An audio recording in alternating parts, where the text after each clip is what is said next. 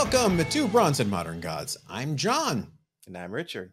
Hi, everybody. Thanks for joining us. Lots to cover today. I don't even know where to start, Richard. Let's just give everybody the overview. We've got underrated books of the week. We've got the 25-year rule. We've got Facebook and Instagram at Bronze and Modern Gods. If you're not following us there, hit like, hit subscribe. Bloopy, bloopy, bloopy, bloop. Richard, tell everyone where we're going to be in just two short weeks. And on September 8th, 9th, and 10th, John and I are going to be at Baltimore Comic-Con. I'm going to be live streaming from the Wacom booth, who's been gracious enough to sponsor the show. Support the show by downloading the Wacom app. It's great for comic book and manga readers. You track what you own, what you've read, what you still need to read next. You can add whatever data you like. If you are a super uber detailed person like Richard Brown, you can add the page quality, authors, artists, whatever you want. And my favorite part, I see everybody adding their collections and tagging us and following us on Wacom. Yes. So it's like Facebook for comic book collectors. I kind of love that. And you can try it for free. Richard, where can people follow you on Wacom? Chronosafe is my Wacom name, and I'm adding my collection over time. So keep an eye on what I'm adding. And I'm John_Hughes, just like the director on Wacom. Download Wacom from the Google Play Store or the Apple App Store, and we will see you at the Wacom booth in just 2 weeks at Baltimore Comic-Con. Let's hit it, Richard. Hot book of the week. Oh my, oh my, oh my, what a tangled web we weave. Hot book this week is Spawn number 306, the NetherRealm's Mortal Kombat variant. Well. Oh, what can you say about this book? For those who aren't caught up in all the drama over this book, this was supposed to be a limited variant for a Mortal Kombat tournament that happened right as the pandemic hit. And as a result of, at the time, very few copies were rumored to be out there, so prices went crazy. For example, a CGC 9.8 sold in October of 2022 for $5,500. But wait, plot twist, Richard. Multiple copies surfaced this week as our friend Bucky's Books on Instagram announced he was putting 71 copies of this book up on eBay. Richard, what's the lesson here? Well, the lesson here is 71 copies is a lot to put up for a book that only has rumored 50 copies available. So, you're going to change the market. You know, we have plenty of questions about why and how and what happened here. So we thought, let's ask the man himself. We're friends with him. So we asked him to join us today, and here he is. Welcome to the show, our friend Bill, a.k.a. Bucky's Books on Instagram. And let's bring him on now. Here he is, the man, the myth, the disruptor, whatever you want to call him. Bill, a.k.a. Bucky's Books on Instagram. Hi. Hey, guys. Welcome. How's it going? Good. Welcome. We're going to get right to it. The most important question everyone wants to know right now from you. Where did you get your Instagram handle? Really? I mean, it could actually be a long one just for that, but. Oh, okay. We'll put that one aside. I've got some other questions about other stuff. All right. Okay. Seriously, then. Let's start with the good news. How did your auctions go? How did they end up? It actually went up great. Believe it or not, they went higher than what the last people were asking for them on their IG lives. Okay. So this is kind of like what I was trying to do, which was find the real value of this book. Yeah. Instead of a race for the bottom like things were going. So if you'd like me to tell the whole story, I can. Oh, yeah. Let's rewind. So, okay. Where did all these copies come from? Just take us through it. Okay. An LCS down here in SoCal got approximately 480 copies that came in. And, before that, it was rumored to have about 50 or less, right? Around 50 copies. Those are the people that actually went to the event. And it was probably more, but this is the amount that came in to the shop. And, I really want to preface this by saying, people were saying like market manipulation, all this kind of stuff. this couldn't have been the most anti-market. This is the most anti-market manipulation scenario you've ever seen in your life, down to the person that brought in the boxes. So from what I hear, it was kind of a motherly type, not some young punk, not the person that probably took it from the event. And she brought in like 10 boxes, I think, and 3 of the shorts were the 306s. So I don't think she didn't know what she had. He struck a deal with her. So that was like, even the seller wasn't like, oh yeah, I'm going to get paid, you know? And then I think that seller was sitting on these things saying, what the hell do I do now? So I'm friends with the seller, with the person that originally bought it. And he was starting to divvy them out. I don't think he wanted to keep this stuff forever, you know? Yeah. So the person, like a real market manipulator would just say, it's away, it's gone. I'm pulling out 2 or 3 a year, and everybody has to pay. But immediately, right? Exactly. That's manipulating the market. Yeah, dripping them out. Right. Well, you know, LCS owners have overhead, and they like to get ahead, you know, and they'll make less money to have a secure kind of store. So I bought a couple at first, and then it kind of revealed that like there was a lot more. And we struck a deal. I think he had sold 20 sold all trades. He had traded for some nice books to somebody. Then I came in and I bought 100. And I'm advising him. I'm saying, hey man, just, you know, we shouldn't be like throwing these things out here all the time. So if anybody was probably like a bit of an ass, it was me, because I understood that the rarity of this is, you know, the value is in the rarity, right? Then he traded to another dealer, maybe 80 copies, and I knew it was over. Like, you know, it's over. You get 2 people that can trust each other. Okay. A third person comes in. It's just a matter of time. Then I was like, oh God, you know, and then books proceeded to go up. This is when the books were at $17.50 for a raw 9.2. And I paid for my copies maybe 15% per copy of what that going rate was. It was a great deal. And anybody that has money and got a chance to have that deal would have taken it. Of course. You're talking 15%. You're a liar if you say right.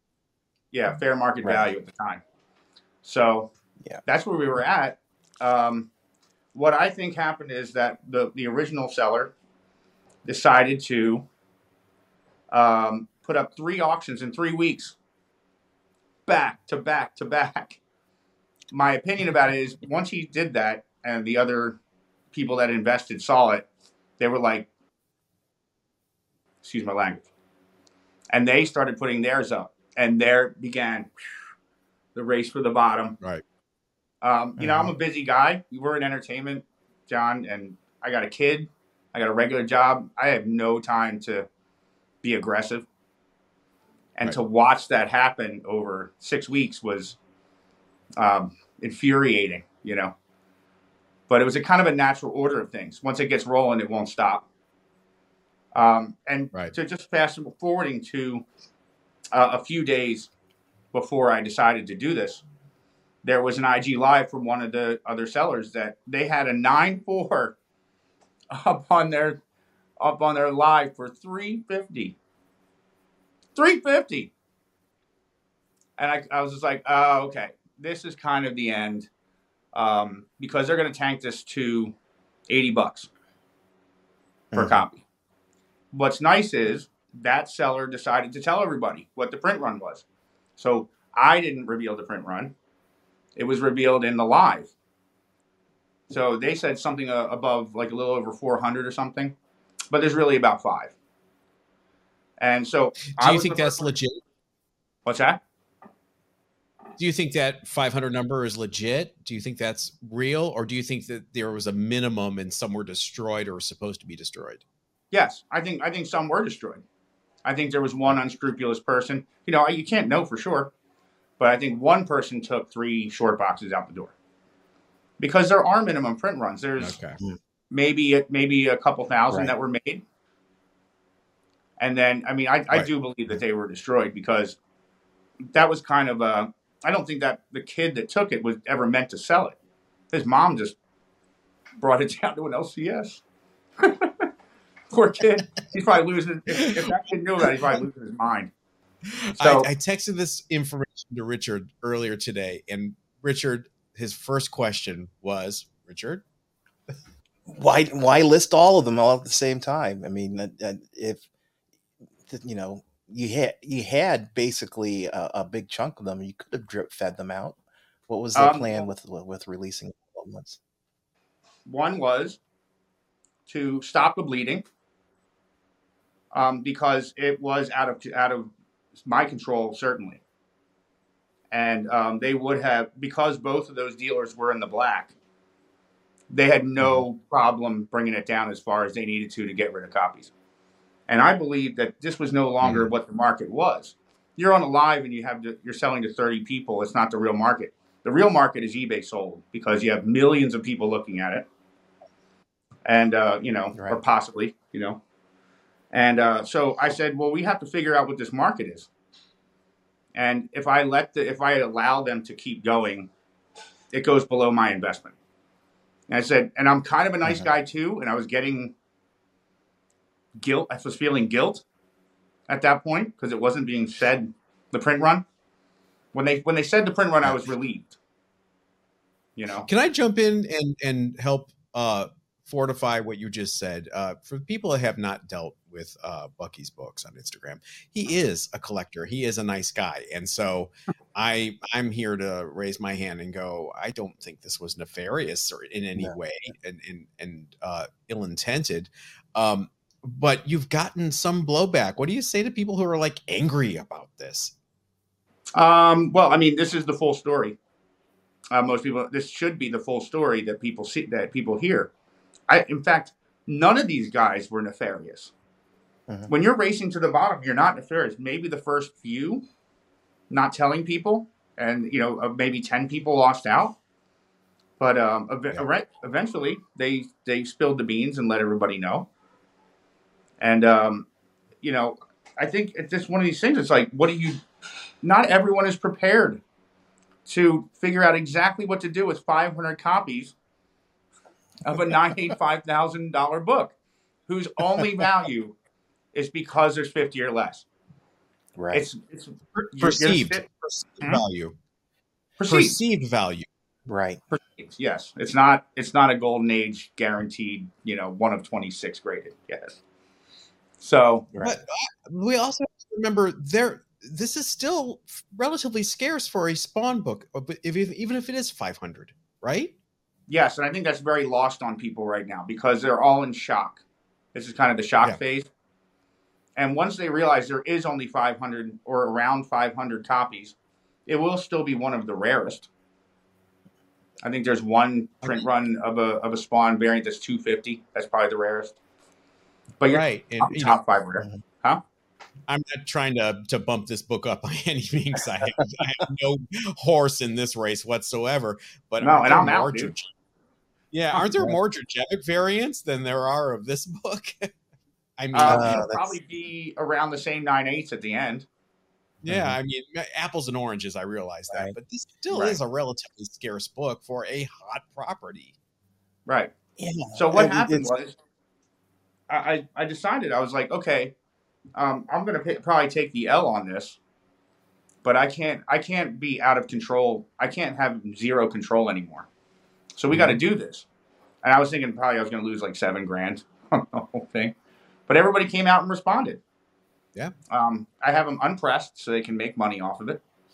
And it was what's really nice. The thing that came out of this whole thing, it set the market. So now there's 71 comps of a book. And everybody's saying, well, you destroyed the value. I was like, no. 71 copies sold is the value as of now. Yep.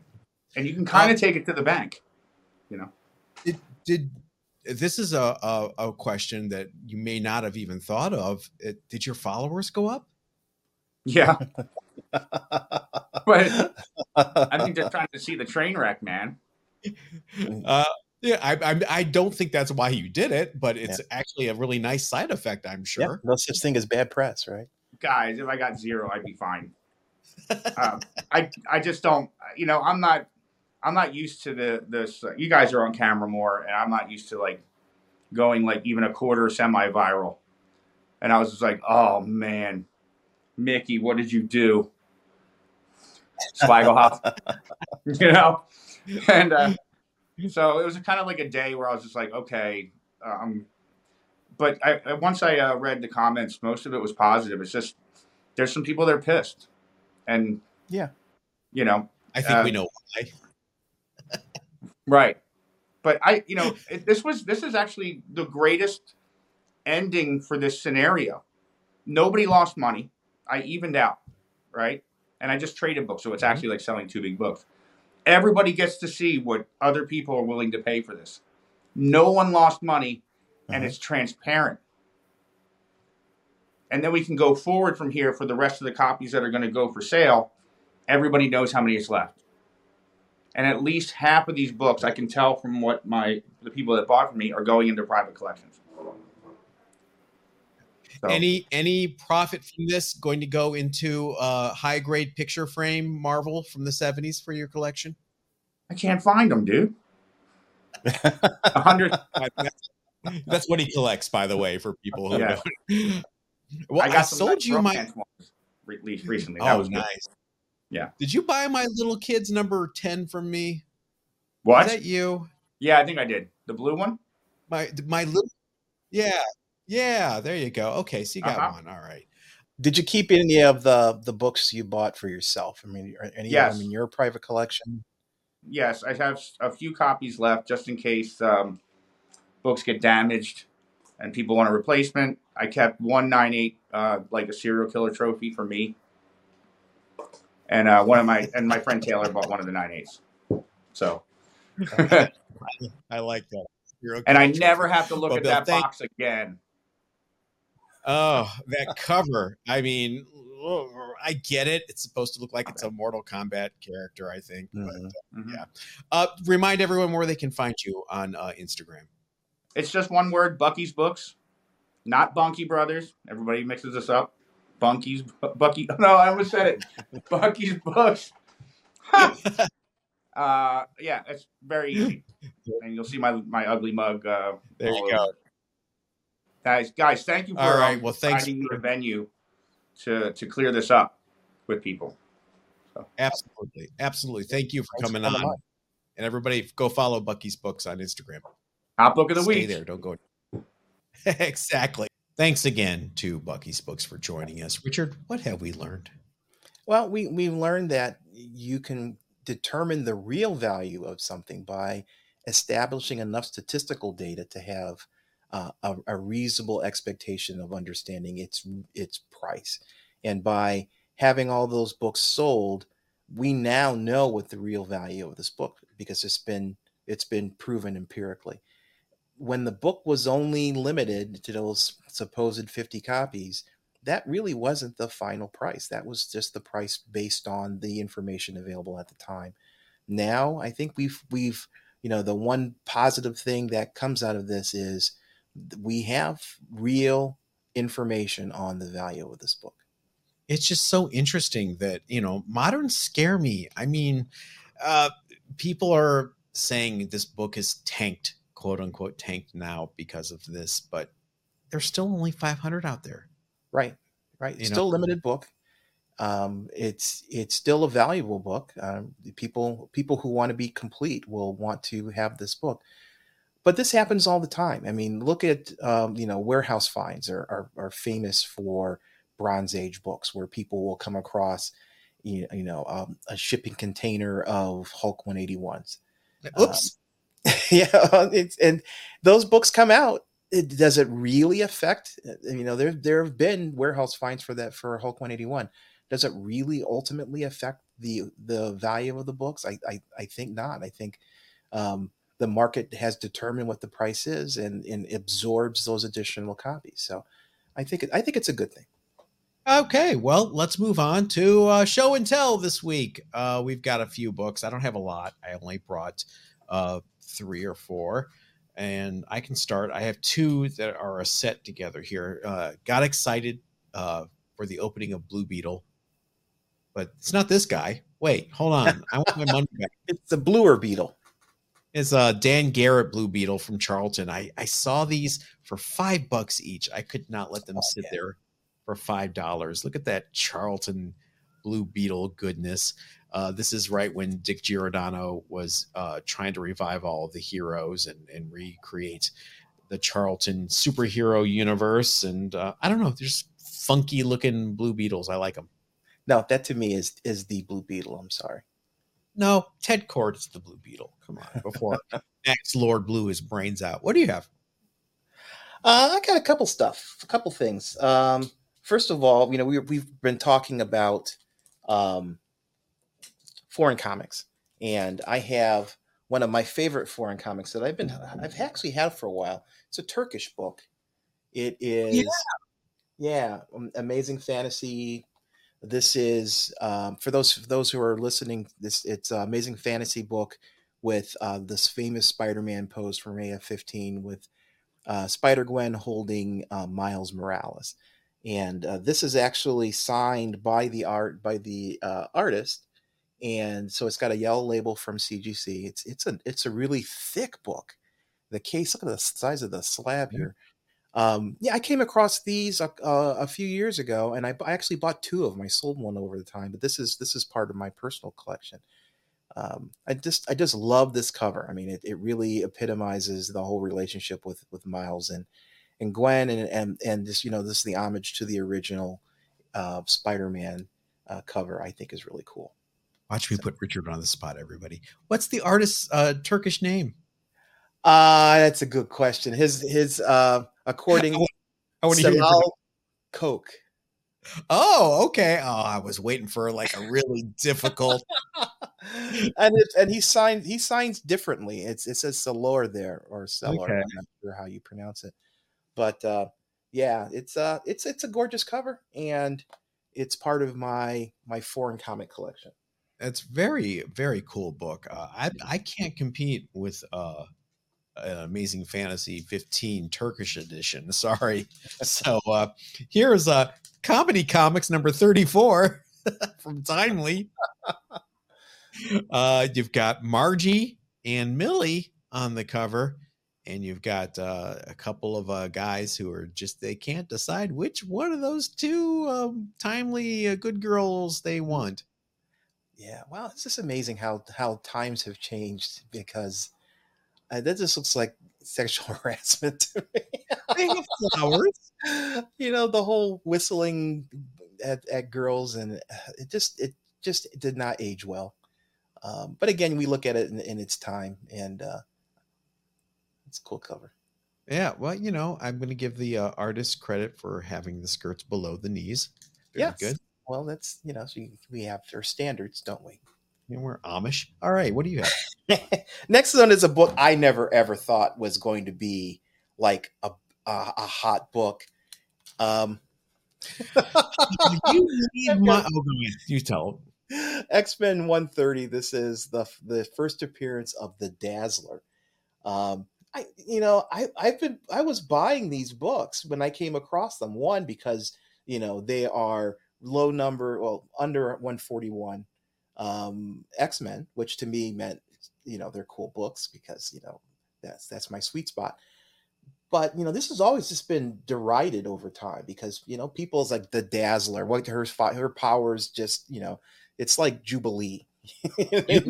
Leave my Allison Blair alone. But I've always liked this cover. I thought it was a great thing. The rumor now is that Taylor Swift may be playing the Dazzler in a future Marvel property. I doubt that very, very, very much. But if it does happen, that's going to be really cool. So this book has kind of heated up. This one and its sister book, I've got Dazzler #1 here. It needs to be Lady Gaga, not Taylor Swift. I'm just going to say. Lady Gaga is too busy playing Harlequin. I know. Well, first of all, that X-Men 130 is a newsstand. Yes, it is a newsstand. Yeah. and it's a 9.4. I mean, I did not pay a lot for this book. This book has never really been expensive. The 9.8, but other than that, it's been really reasonable. And so I picked this up. Gosh, I can't remember where, just to put it in my box. This is not part of my permanent collection. I have a whole run of X-Men that is all in its own box, but this is definitely a nice extra. Well, just like every other Gen X gay guy, I have to say we love Dazzler. Leave Dazzler alone. Every gay comics fan that came of age in the 80s has a soft spot for Alison Blair.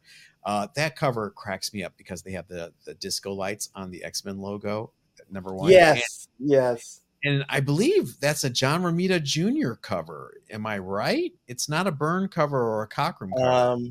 It is a John Romita Jr. and Terry Austin cover. There you go. John Romita Jr. Helping design the Dazzler, and I think he actually drew the first issue of her solo title, which, by the way, I buy Dazzler #1s wherever I see them for $5 a pop, and I always flip them. That's always been, if it's a 9.8, there's also an error edition. Do you know if that's the error edition? I do not know if this particular one is an error edition. I'd have to open it to find out. The error edition is missing the color plates on the centerfold and a few of the pages. They sold those all day long. Always a good seller, that Dazzler one. And you know why? That cover, more Dazzler facts. This tells you how obsessed I am. It was supposed to be a Marvel Super Special, magazine sized. That's why there's that painted Bob Larkin cover. Okay. And then they decided to split that story into Dazzler #1 and 2 and make it an ongoing series, because Casablanca Records was supposed to be the big sponsor behind the Dazzler. There's going to be a disco album. Problem, disco died. Casablanca Records, covered by mountains of blow and hookers, went under soon after. Well, that explains it, because this cover, I've always wondered, this cover always looked like it's off. Yeah, I'm talking about Dazzler #1 cover. The Marvel bar here at the top is kind of a marble. It looks kind of like it's either shrunken or afterthought. Yeah. It never really just looked to be in the in the realm of the rest of the series, rest of the books from this particular era. But like you, I buy this all the time for $5, just because it's freaking Dazzler. I can't say she's a super powerful character, but she's Dazzler.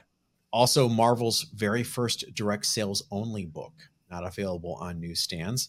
And and do you know that book sold 400,000 copies? Oh, Jesus.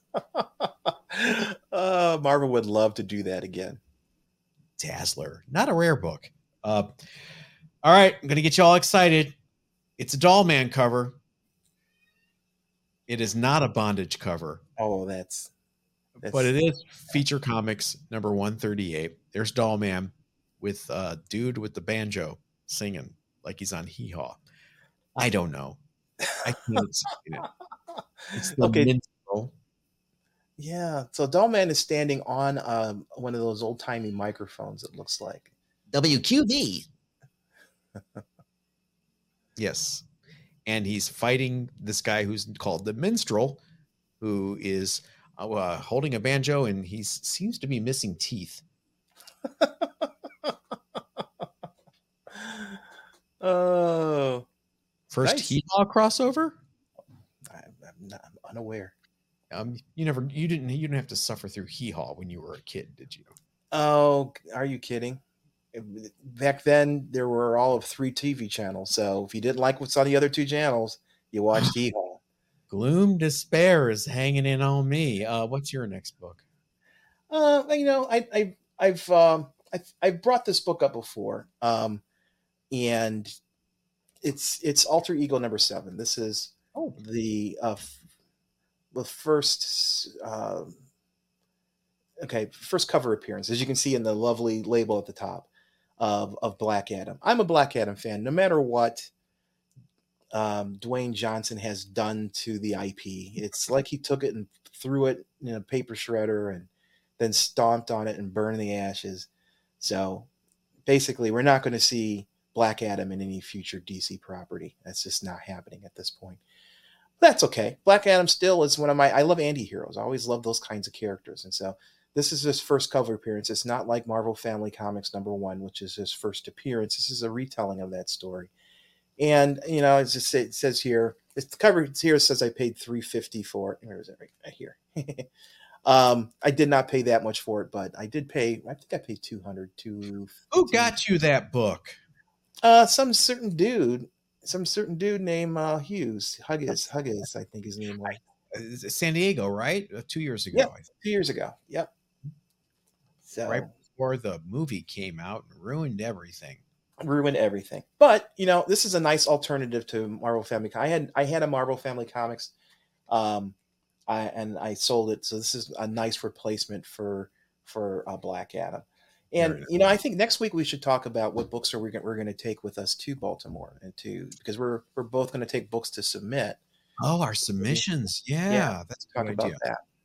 All right, make a note of it because I'll forget. But I won't forget to do viewer mail. You've got mail. Our first piece of viewer mail comes to our email at bronzeofmoderngods@gmail.com from our friend Steve, a.k.a. Minor Keys Comics on Instagram.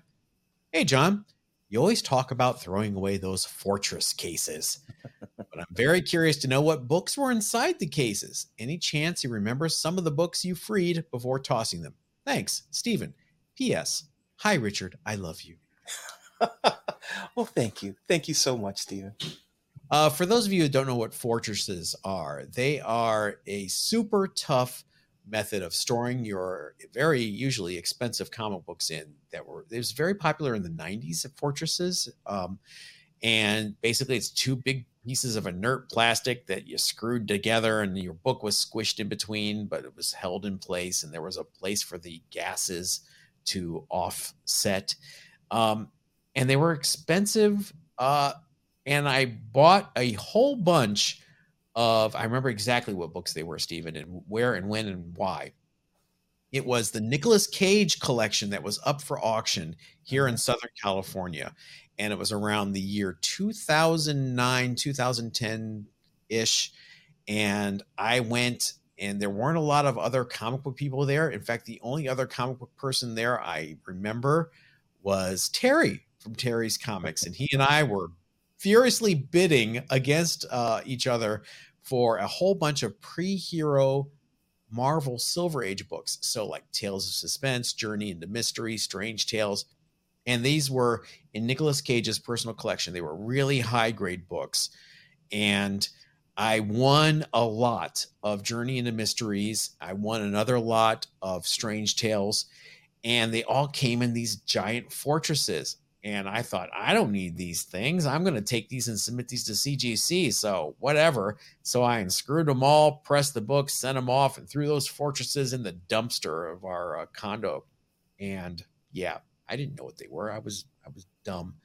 They all came back 7.5, 8.0s. I sold them. I actually took them to Heritage and sold them all through a Heritage auction, and it made some decent coin. I more than made my money back and then some. But boy, if I'd kept those fortresses, I would have made a little bit more money. We're not perfect. No, those things are going for like $300 now, aren't they? Richard, what's your next piece of viewer mail? Oh, my next piece of viewer mail came to my Adult Kid Toys Instagram account. Thank you, from Will Atkins, the Will Atkins on Instagram. Hey, Richard, knowing you love your love for all things Doom, I saw another live stream last night that SDCC this year had some awesome Doom posters. Check them out on eBay. I love the show, by the way. Thank you, Will. I appreciate it. Yeah, this is the one thing that I really regret for SDCC. We talked about this poster on preview night. We're going to go over there and we forgot about it. You were so excited to be in there and walking around. Yeah, so I did not get a poster. I've included John a picture of the poster.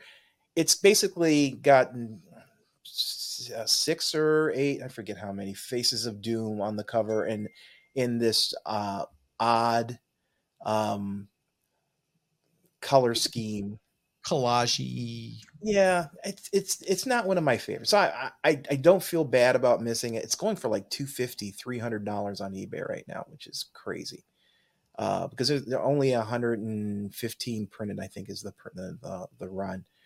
But yeah, I probably would have bought it if I had it, but I'm not going to miss it. I've got other Doom stuff behind me here, so I'm good. Yeah, it was so frustrating because you and I went through all the preview night exclusives together, and we were like, oh, there's nothing interesting except for the Mondo booth has these Doctor Doom posters that, so we're going to be their preview night, so we should go right to the Mondo booth and buy those posters. And then we got inside and we were like, la la la la la. It was like a Homer Simpson in the land of chocolate. La, la, la. Well, there are so many comic book dealers there with, and this was fresh meat. We hadn't gone through any of those booths, so that's what we started. The first booth we came to that was selling comics, we went through them one after the other, and yeah, we didn't get the Void Rivals exclusives or the Transformers we're dumb when it comes to specking and stuff like that. Yeah, sorry. Yeah. My next piece of your mail is also from our email at bronzeandmoderngods@gmail.com from Peter Eddy. And Peter writes, I always get a kick out of people complaining about how many Batman titles there are. Have you seen how many Spider-Man and spin-offs Marvel has? I get that Marvel and DC want to milk the money train, but are all the Spider-Man titles any good? I don't read them, so I can't comment on their quality. I do read Batman, Detective, and Nightwing, and I've been very pleased with the writing of all three titles in the last year. Ram V is a phenomenal writer, and Tom Taylor and Bruno Redondo are doing an incredible job with Nightwing. The two Eisners are proof of their great work. One of the things I've enjoyed about Nightwing is the way Dick Grayson and Barbara Gordon's relationship has blossomed into a love story. So many comics today focus on good versus evil. It's refreshing to see a book bring a human side to their story. Haley, the three-legged dog, is also a nice touch. Yes, DC does have a ton of Batman spin-offs, but I can't comment on their quality because I don't read those either. I did enjoy the Batman Detective series and the Dark Knights of Steel, but I'm trying not to spend too much on new books now and concentrate on completing my Silver Age runs. I stopped the FOMO aspect of my buying and have concentrated on buying what I like. You guys talk a lot about that, so I'm grateful for the advice. FOMO was killing my wallet. Keep up the great videos. I look forward to watching them every week. Peter, it's good. I don't buy a lot of new books either, unfortunately. I buy Cap and Savage Dragon. I think I say that all the time. And I don't even buy all the Cap books. I buy the Steve Rogers one. The Sam Wilson one I bought for a while and never read, so I can't speak to the quality. Captain America, I've bought and read, and we have a video about that where the thumbnail is me throwing it into the trash. Remember that video? So that's my comment on that. Batman seems to be doing well. Chip Zdarsky was writing it for a while. You seem to like it. Our friend Evan, the DC fan, seems to like it. So I can't bring myself to read any modern books. I think it's a fault. No, I think you're just jaded. Yes. I'm with Peter here. I don't have any problem with. I mean, there's certain characters both Marvel and DC rely on for their income. With DC, it's the Holy Trinity: Batman, Wonder Woman, and Superman. Marvel has a bit more of a selection with X-Men and Spider-Man, and so the fact that those characters are very popular, it makes sense that those characters have a lot of exposure, so they have lots of titles. So I'm fine with that, as long as the writing stays respectable. When people start throwing out titles just to have more shelf space, Spider-Boy, I have a problem with that. But for the most part, I'm like you, John. I really can't speak to the quality of the latest books out there. The newest books, because I just don't read them with any regularity. I hate to say it. It's the storylines have lost a lot of the things that drew me to read them on a regular basis, and that may change over time. It's as writers that I like start writing for the books that I'm interested in. But for the most part, I don't have any problem with multiple Spider-Man or multiple Batman books. It's the nature of the industry, and Marvel and DC's got to make money. They gotta pay those writers and artists, pay for those um, those store exclusives. I will say, from an outsider perspective, looking in, I'm going to give DC credit for at least having creators creating new IP. Like it or not, they're creating new villains and new characters in the Batman universe. You've got Punchline, everyone's favorite punching bag here on the show. Oh, no, our favorite punching bag is actually Miracle Molly. I like Stab at it too. Yeah, Punchline is definitely a punchline for us. And all those other new characters in the Batman universe where, Marvel is just like, here's Kid Venom. Here's another Carnage symbiote. There's no new characters being created. So I will, just from my very 30,000 foot view, say DC does get some bonus points for that. What's your next piece of your mail? My next piece is from a YouTuber commenter, Julius Maloney. And Julius says, it's both of your passion for Love and Rockets that finally got me to bite the bullet on recently released 40th anniversary box set by Fantagraphics. Wow. The first 50 issues for my birthday. It's awesome. I've always circled around it, but I had no idea where to start. And being a fan of Halo Jones and Tank Girl, my indie collection didn't feel right without Love and Rockets. I'm so glad you bought it. I think it's first of all, I wasn't aware of a 40th anniversary box set by Fantagraphics. It's huge, and what a way to dip your toe in. All 50 issues. That's got to be a pretty thick. It's beautiful, Richard. You have to see it. It's gorgeous. Yeah. I don't have it because it's out of my price range right now. It is beautiful. The stories are just so amazing. If you have an interest in what it was like to live in Southern California in the 80s, it's a testament to that. Just the normal life of teenagers. These characters, it started off, for those that don't know, Love and Rockets started off kind of a science fiction-y feel to it. And then slowly morphed to just a story about two girls, Hopi and Maggie, and their life with their friends. And there was some good stuff and there was some bad stuff, and it's just amazing. And then Gilbert, who was another Hernandez brother, Jaime wrote the stuff for Hopi and Maggie. The whole other storylines that went on that Gilbert wrote and drew were compelling. I mean, there are really interesting stories about things that I didn't know about life in Mexico, and it was a really, I should say, life in Palomar, a really interesting perspective on things. So if you're interested in humanity and understanding humanity and just being involved in it without the superhero tropes and bells and whistles, it's a great series of books, and you will not regret buying it. We talk all the time about Jaime and Maggie and Hopi, and I do have to say, I have to give a shout out to Gilbert and Luba, one of the most, this is a bad pun, well-rounded characters in comics in more ways than one, with her hammer and becoming the sheriff of Palomar. And we love Gilbert and Luba too. I just don't think we mentioned that enough. Those stories are fantastic as well. Congratulations, Julius. Jeez, talk about jumping in with both feet first. Love the commitment. Love it. I know. My last piece of your mail for today is from our email at bronzeandmoderngods@gmail.com from Mike Warren. Hi, guys. This question is sort of out of left field.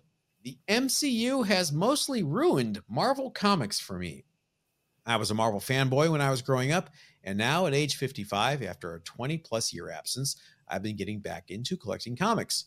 I was thinking about putting together some silver and bronze Marvel runs to go with my Betty and Veronica, and my bronze horror, and my Golden Age Marvel family stuff. Oh boy, Mike, is this show for you? Wow. It turns out that I vastly prefer the MCU versions of the Marvel characters to the comic book versions, to the point where I have little interest in the comic versions anymore. Only my beloved Moon Knight manages to remain of interest to me in comic book form, though I do also enjoy what Oscar Isaac has done with the character. What do you guys think of the MCU versions of the characters? Do they make it harder to enjoy the comics? For me, the differences are most pronounced in the MCU versions of Cap, Iron Man, and Doctor Strange, and I have no interest at all in their comics versions anymore outside of a few key issues. John, I know Cap is your favorite, but Chris Evans definitely plays him younger than the comics version, where Cap always comes off as a kind of father figure.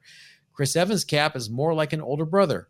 What do you think of the MCU versions? Mark Warren. Mark, good points. I grew up with Steve Rogers. Pontificating, speechifying, yelling at Wolverine in Captain America Annual number 8 and saying to him, "You will never be an Avenger." That aged well. That's the Cap I grew up with. I see that in Chris Evans. I kind of see what you're saying, that he's a younger, older brother, but Chris Evans and Cap in Civil War went right up to Tony Stark and said, "You're wrong. This is wrong. What are you doing?" Which, is what Steve Rogers' Cap did and would do as well. I think you're missing out, Mark. The Secret Empire story from the Bronze Age, Steve Englehart's run on Cap, Kirby's run on Cap is goofy fun. You've got Arnim Zola and Doughboy and the Swine and Mad Bomb.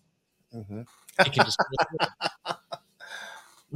Doctor Strange, again, I'm going to give Steve Englehart's run some credit, where he and Clea go through the occult United States of America history, where Ben Franklin and Clea have an affair under Doc's nose. This is good stuff.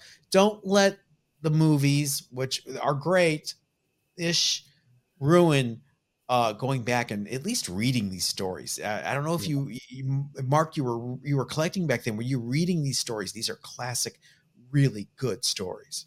Yeah, especially the Silver Age stuff. I think you're selling yourself short if you don't.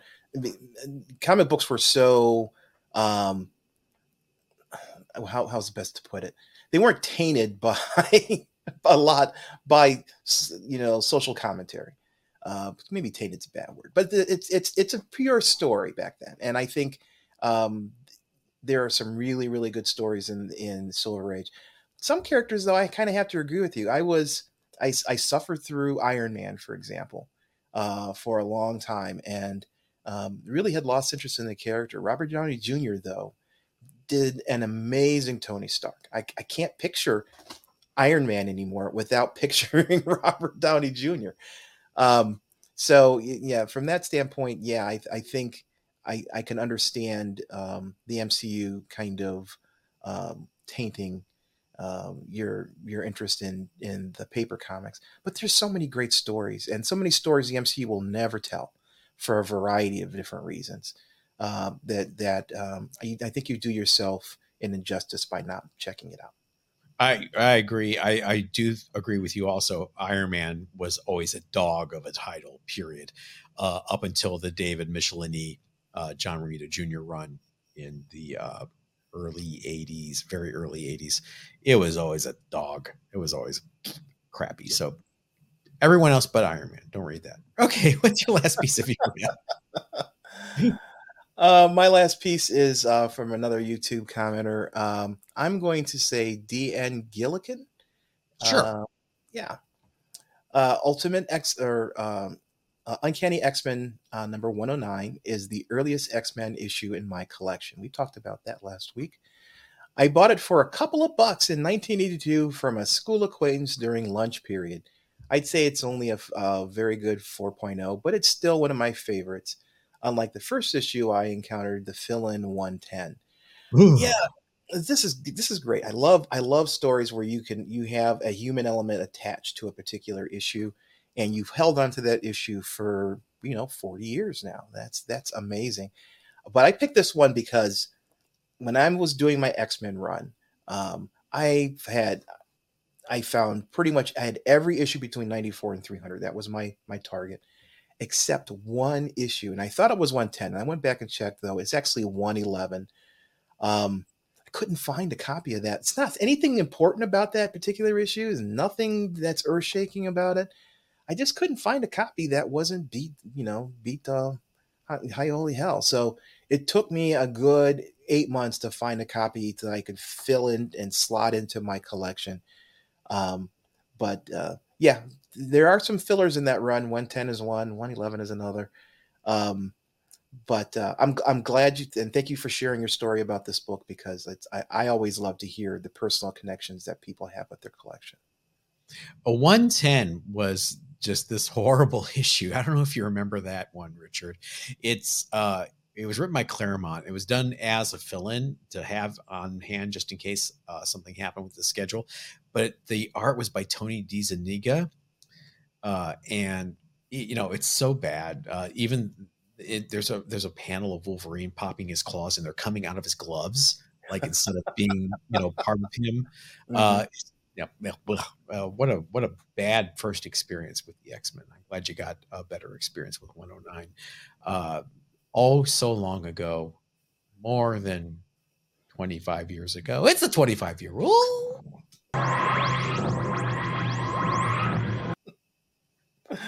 I'm tired. Leave me alone. I'm not going to get any more excited when I tell you about the 25-year rule book this week, where we go back to 1998, 25 years ago, when nostalgia kicks in. That is the 25-year rule. I don't know if anyone's nostalgic for Spider-Man Chapter 1, Issue 1. Richard, I think you were coming back into comics at this point. I did not collect this. This was not on my radar. For those of you who are not familiar, Spider-Man Chapter 1 was John Byrne's ill-fated reimagining of Spider-Man's origins. John Byrne had just come on the Spider-Man titles post-Clone Saga to clean things up and make things better. Boy, people hated this run. People hated the run of Spider-Man with the new Spider-Woman, who was Maddie Franklin. I actually liked Maddie Franklin. I liked Byrne's Spider-Woman title, where he kind of made Spider-Woman creepy, the title, not the character, creepy again with, flesh and bones and these weird villains, kind of like Mark Gruenwald and Carmine Infantino's original run on Spider-Woman. But his Spider-Man run was with Howard Mackie was universally reviled. I don't know anyone that was excited about this. And this miniseries, which was going to cover the first year of Spider-Man's existence and bring it up to date for the 2000s, because I'm hip with the kids, was not well received. Lots of weird, unnecessary changes, like Sandman and Norman Osborn are related now. Why? Because Steve Ditko drew their hair the same way, so they must be related. Right? This title and the canceling of Byrne's other Marvel title, X-Men The Hidden Years, really just kind of marked the end of John Byrne at Marvel. He was not happy with Joe Quesada. He was not happy with the new regime. He took his toys. He went home and never came back. It's kind of sad. It's people age out. I don't want to be ageist, but when you're going to dig your heels in and not move, something's got to give. Hey, the 12-month average for this book in the CGC 9.8 is $39. Pick up your copy today. Yeah, in the dollar bin. Despite the negative reaction and the almost immediate retconning of this new retcon, this was actually collected in a trade paperback in 2011. Why? Who wanted this? Byrne fans, probably. I guess, but it wasn't even good Byrne art. It was that period where I'm going to ink myself and I'm going to change my style. And John Byrne, we knew ye when. Hey, let's move on to something nicer. Our underrated books of the week. Richard, you picked this and I got a big smile on my face. You remember this book? I do. My pick is the TRS 80 Whiz Kids comics from they range from 1984 to like 1990s. You pronounce that right. That's Trash 80. Being somebody who was a big Radio Shack fan, I don't call them Trash 80s. Oh, go on. This is a promotional comic offered by Radio Shack to promote their computer line. There were several issues. They never had an issue number on them, but you can look in the indicia to see what year they came out in. They featured, two characters, Alec and Shanna, and they teach their class, and by extension, we the reader, about things about Tandy computers, Radio Shack computers, and how to actually use software. It's really, to me, it's a great nostalgia thing. Started off with 3 issues with DC that featured Superman and other characters, and then it went over to be published for the next 8 issues with Archie Comics. And like I said, this is nostalgia for me. I grew up on Radio Shack computers. My first real experience with a computer was with a Radio Shack Model 1 that a friend of mine had, and I bugged my mother.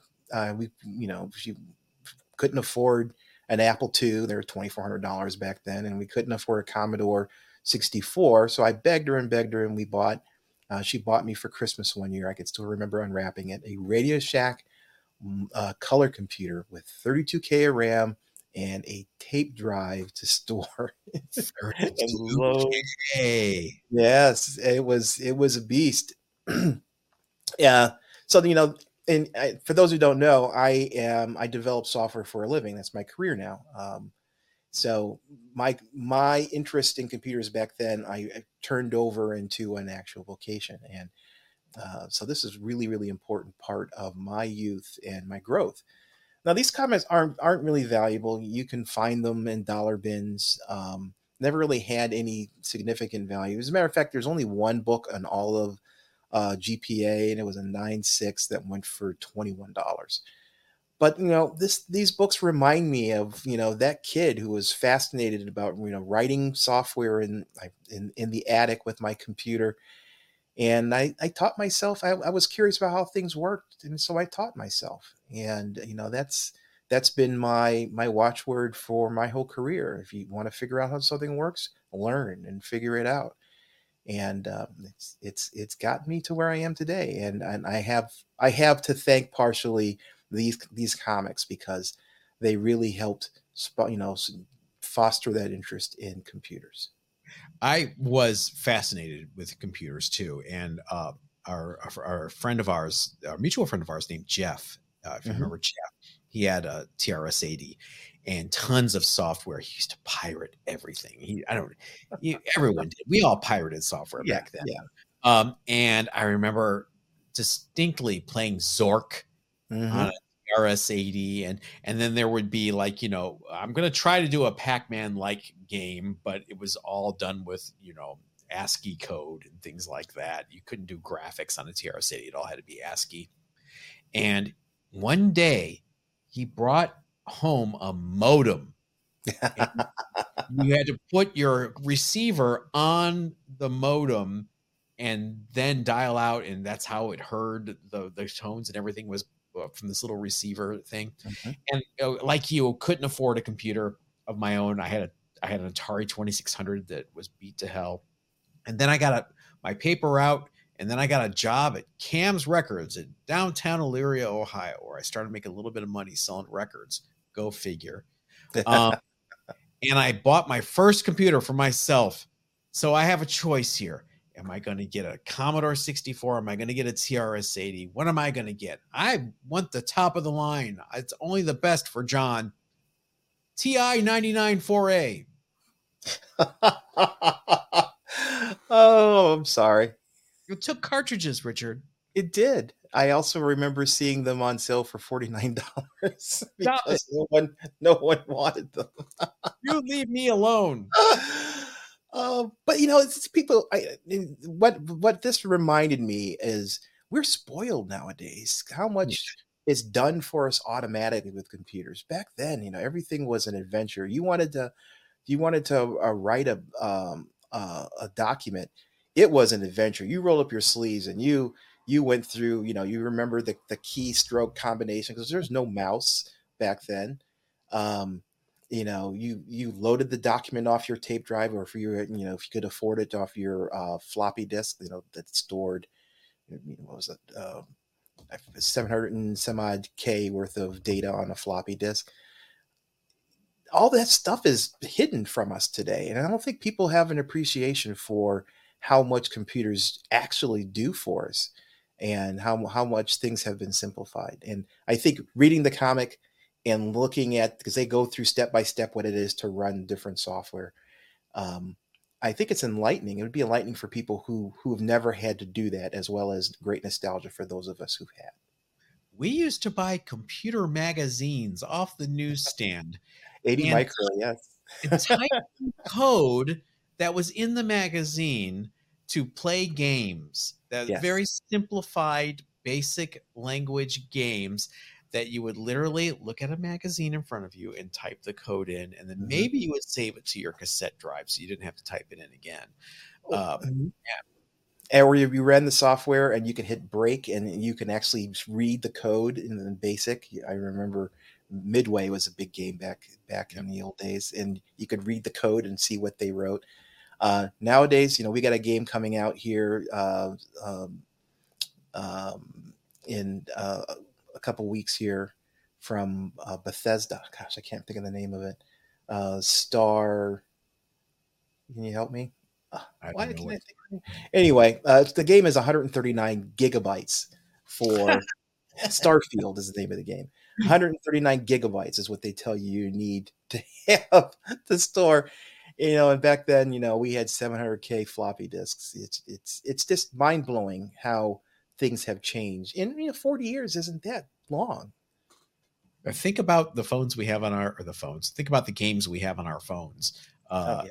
We just carry on with us. Boy, we're old.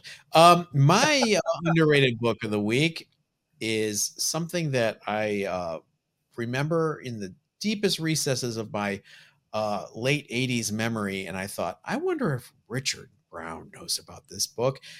It is Legends of the Stargrazers, particularly number 6 from Innovation. Innovation was an independent publisher in the 80s and early 90s. They did Dark Shadows comics, which near and dear to my heart. But this is significant because it's early Adam Hughes Good Girl art covers. Look, Richard, she's naughty. She's getting a spanking. Yeah, this is great. I did not know about this, and I promptly went to eBay and bought the whole series. I warned you before we featured it on this show. Yeah. Actually, 6 issues of this series have really excellent Adam Hughes Good Girl art covers. Raws of number 6 in particular, the notorious spanking issue, sell on eBay anywhere from $27 to $44 for a raw copy of issue 6. You might be able to snag a complete lot for a lot cheaper, like Richard did today. You got a lot of 6 for how much? $65. It was $65 plus shipping and all. It was like $70. There you go. This is a good book to look for in your LCS's dollar bin. I don't think a lot of people know about this book and how valuable some of these covers are. And I just, Adam Hughes, Good Girl art, can't lose, right? Can't. Definitely worth it. And that's going to wrap it up for us this week. Everyone, thanks for joining us. Make sure you follow us on Facebook and Instagram at Bronze and Modern Gods. Hit like, hit subscribe, help the algorithm, help us. And we'll see you next time. Everybody, stay safe.